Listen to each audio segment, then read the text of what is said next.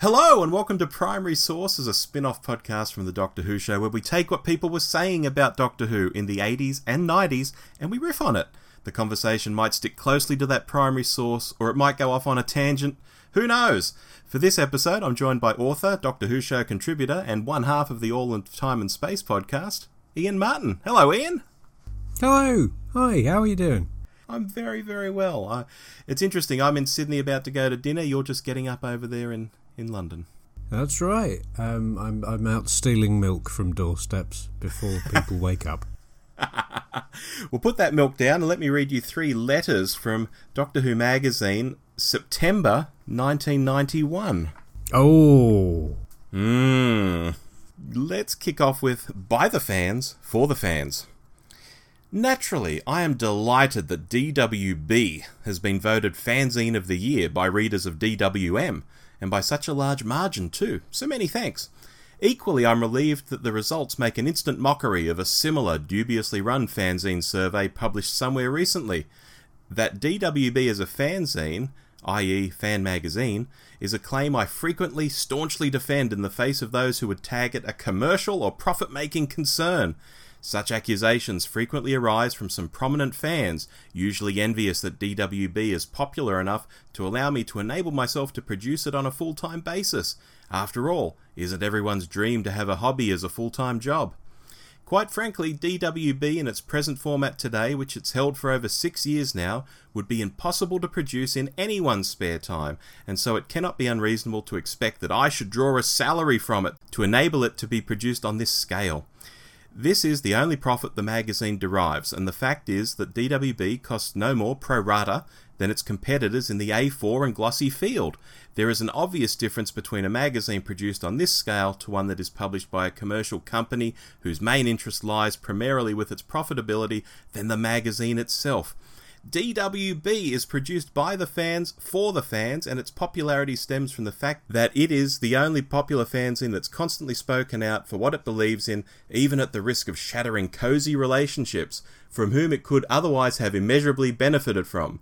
And that, I think, is really what a fanzine is all about. And that's from Gary Lee, P.O. Box 1015, Brighton, East Sussex.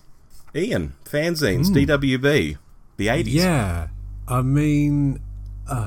there was a lot of what we call accidental partridge in that letter. It was not the most sort of sizzlingly interesting or exciting letter I've ever heard. I think obviously I didn't read DWB at the time we're talking about. I was about 15. I read the magazine. You know, I fondly remembered the TV show. That was about it.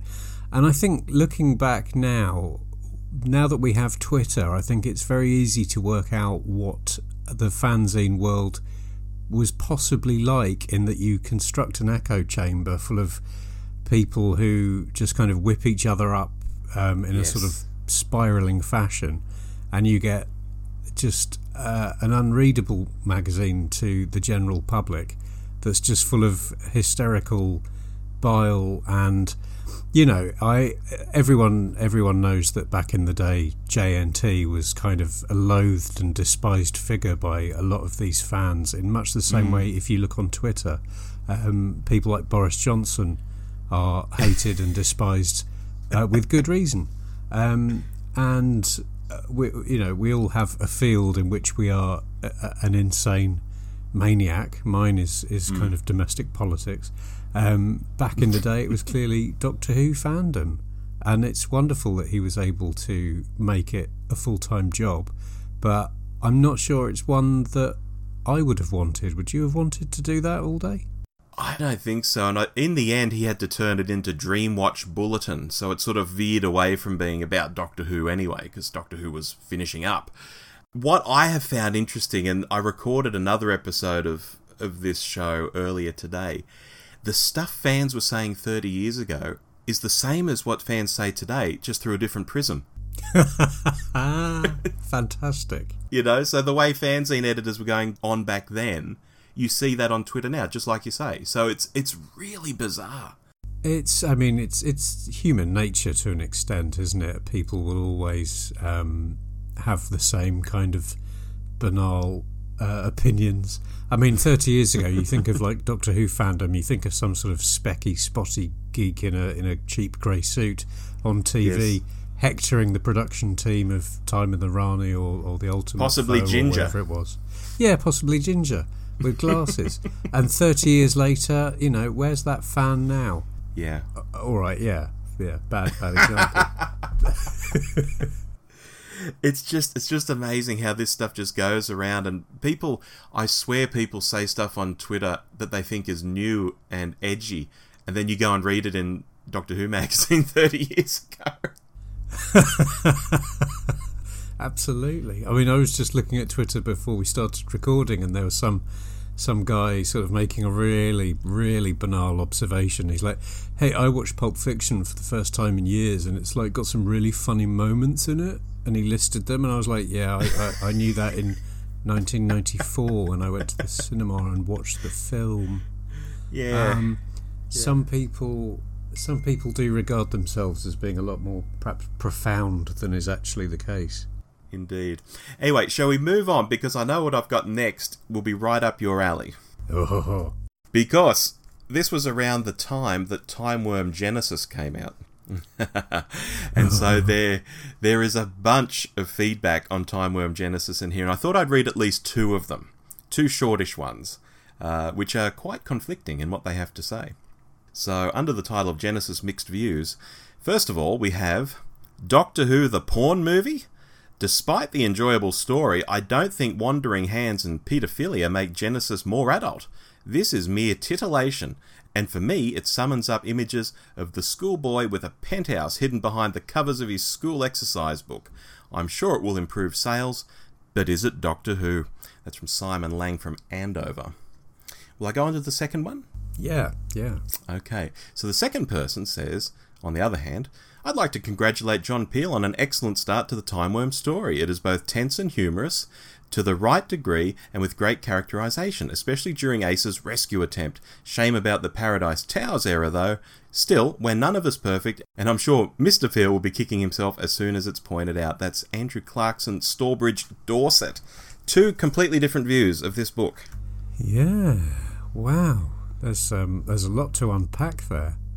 I love the idea of someone who's read this entire novel and his only sticking point is there was a factual inaccuracy regarding Paradise Towers. Well, the editor of Dwim has actually replied that Paul Cornell has had the opportunity to drop a line about the Paradise Towers era into his new adventure, so all will be explained.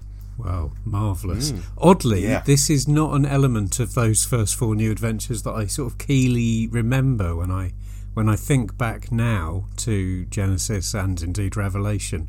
I'm not picking up on that. So if it was a plot point or a sort of error that I bumped on at the time, I let it go because I moved on because life's too short. I have no idea what it's referring to either. For the record. No. Did you read Genesis? A long time ago, yes. Precisely. Now, what are your abiding thoughts of it?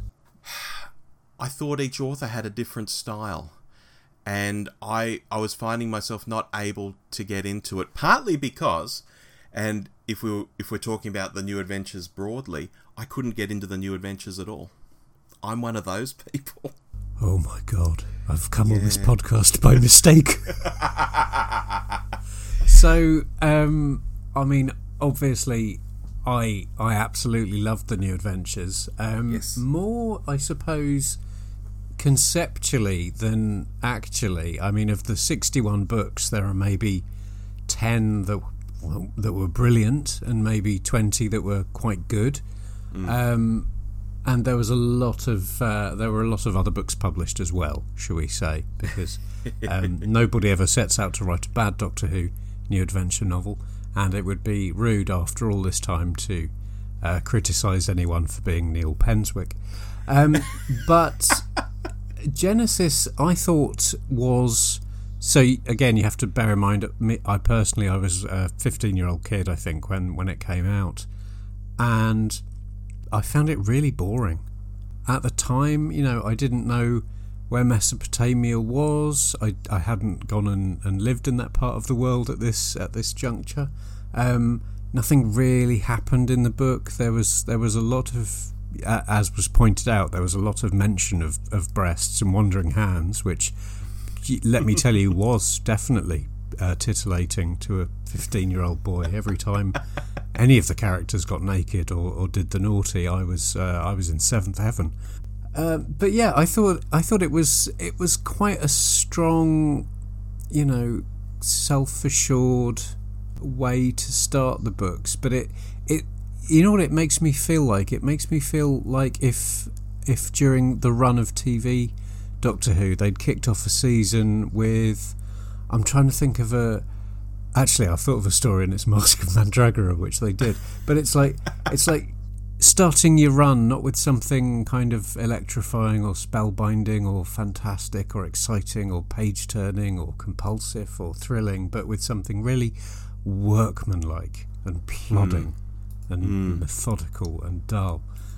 It obviously worked in that a lot of people went on to read all of the books, or at least the vast majority of them. But I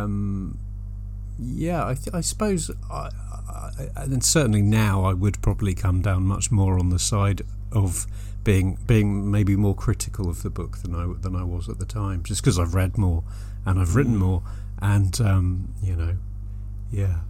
Yeah. No, I get you, because I was born in 75, so how old was I when these came out? This would have been maybe about 16 or so. Yeah. And so the series had ended a couple of years earlier. I was 16. I was like learning to drive. I was interested in girls. And then Doctor Who popped up in novels, and I thought, well, Doctor Who isn't novels. Like, sure, there's Target novels, but that's of a TV show. Doctor Who just is a purely novel-based thing, written in this more adult way, in quotation marks. It just wasn't for me. I just didn't get it at all. Look, now I own every new adventure. I can see them from where I'm sitting. I haven't read them all, but I will one day. And I think I'll appreciate them a lot more now than I did then, even though I think that sort of pseudo-adult vibe will probably, annoy me a fair bit from time to time. But just at the time, I just couldn't get into the idea at all that Doctor Who was even going to be novels. And I say this, Kate Orman was part of our local fan group. And it was like, Kate's writing a novel. Yeah, Kate's writing. Kate wrote fiction for our fanzines and things like this. And then it's like, Kate's writing a novel. Even that didn't drag me in. That someone I personally knew had written one. That's how anti the New Adventures I was at the time.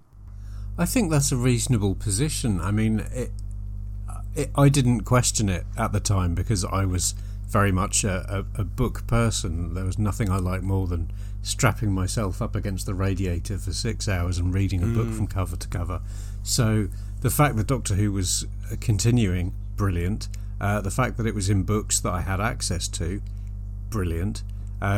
If it had been sort of resurrected by some kind of satellite TV production company in 1991 and was broadcast on something I didn't have access to, I would have been devastated. So this played right into my hands, and I think the New Adventures have probably not aged well, in terms of there was a lot of kind of 90s references, and pretty much every chapter title was, Live Forever or Wonderwall or Don't Look Back in Anger, The Doctor's Country House, things like that, which possibly now out of context won't work and will just look slightly twatty.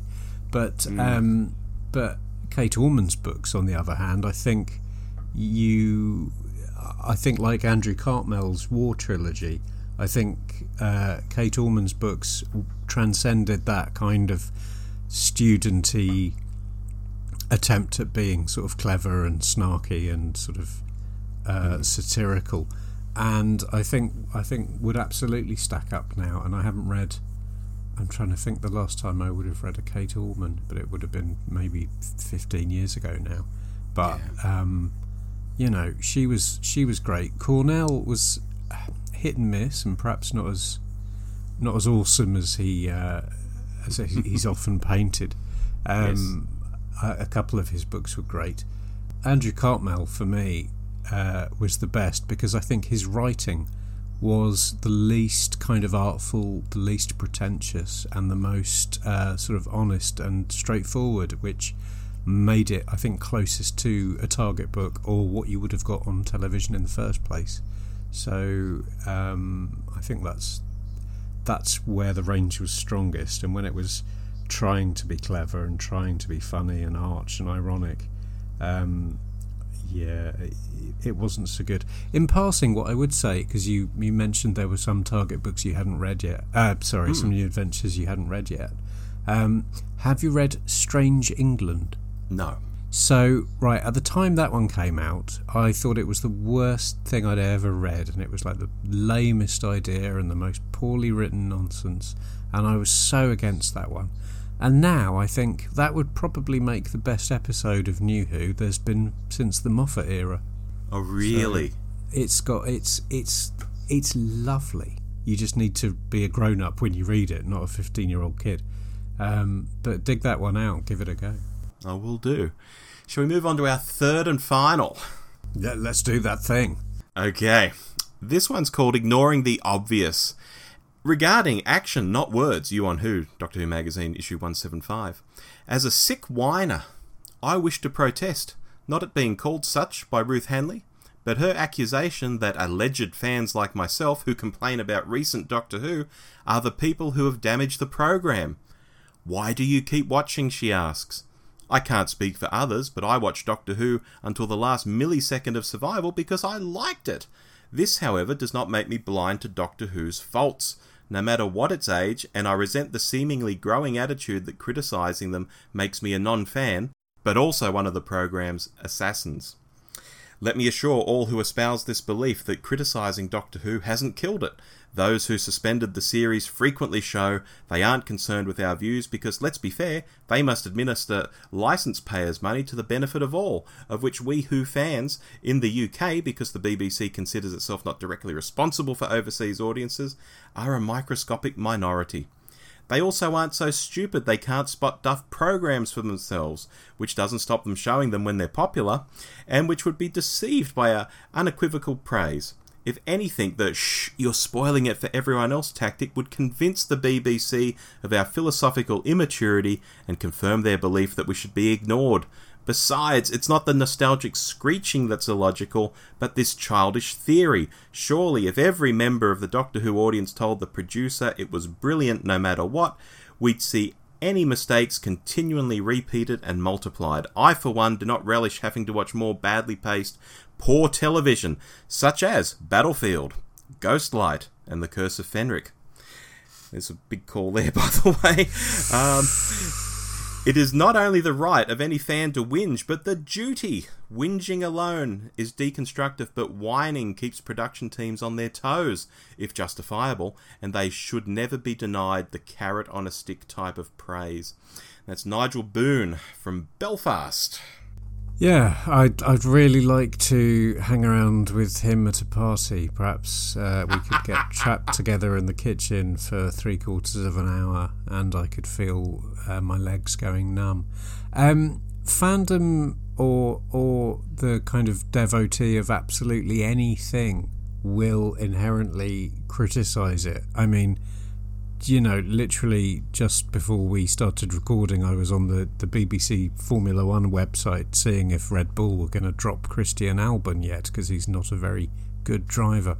And, you know, I'm not keenly involved in Red Bull's operation. I absorb it. I watch it. I'm entitled to criticise, but, you know, there's a global audience of 70 odd million for Formula One, and I'm just a very small minority. And it's, you know, the same with football fans. It's the same with ballet. I don't know, I'm making this up now. Ballet fans probably come out and go, "Oh, her Ronde de Jean was terrible. Yeah, don't like her." Yeah. You know. Yes. So what the guy's saying there is absolutely, it is right to be critical and to keep the production regime on their toes and keep them honest.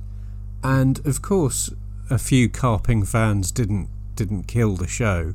It was a strategic bloodletting by the BBC to get rid of it, because by the time that they took the decision to get rid of the show, it had become an embarrassment. And I say that now because of BritBox, I'm able to rewatch all of Doctor Who in order, and oh my god, yes. For people like Ruth Handley, who wrote the original, all she had to point at, though, were the whiners. That's all she could see. I guess without social media, you're even more sort of confined from seeing the bigger picture, I guess. And so she is lashed out at the whiners, and this chap, Nigel, he hasn't taken it so well. Well, it sort of links back to what we were saying at the start about you construct your own echo chamber with a sort of closed community fandom where everyone just responds to each other and people's views get more and more entrenched, and obviously she was just surrounded by people criticising the show. I mean, it's funny because at the time I would have been quite critical of the McCoy era myself as a 13-year-old who was on the verge of becoming interested in girls, and I could sense that the show wasn't all that it could be. I think during sort of the first couple of episodes of Time and the Rani, I was distinctly uncomfortable. But now, if someone burst into this room now and put a gun to my head and tried to steal the milk back, I'd be furious. And they said, you have to watch a classic Doctor Who. I'd be like, well, that's a weird threat. That is kind of my hobby. But I would totally go for a Sylvester because that's my era. That was the best stuff. But it's cyclical, and opinions come and go, and probably, I don't know, at some point there'll be an anti-Tom Baker backlash, and people will spend 10 years going, well, he was terrible, wasn't he? Oh, it's just goggly eyes and leering at the camera. Oh, nonsense.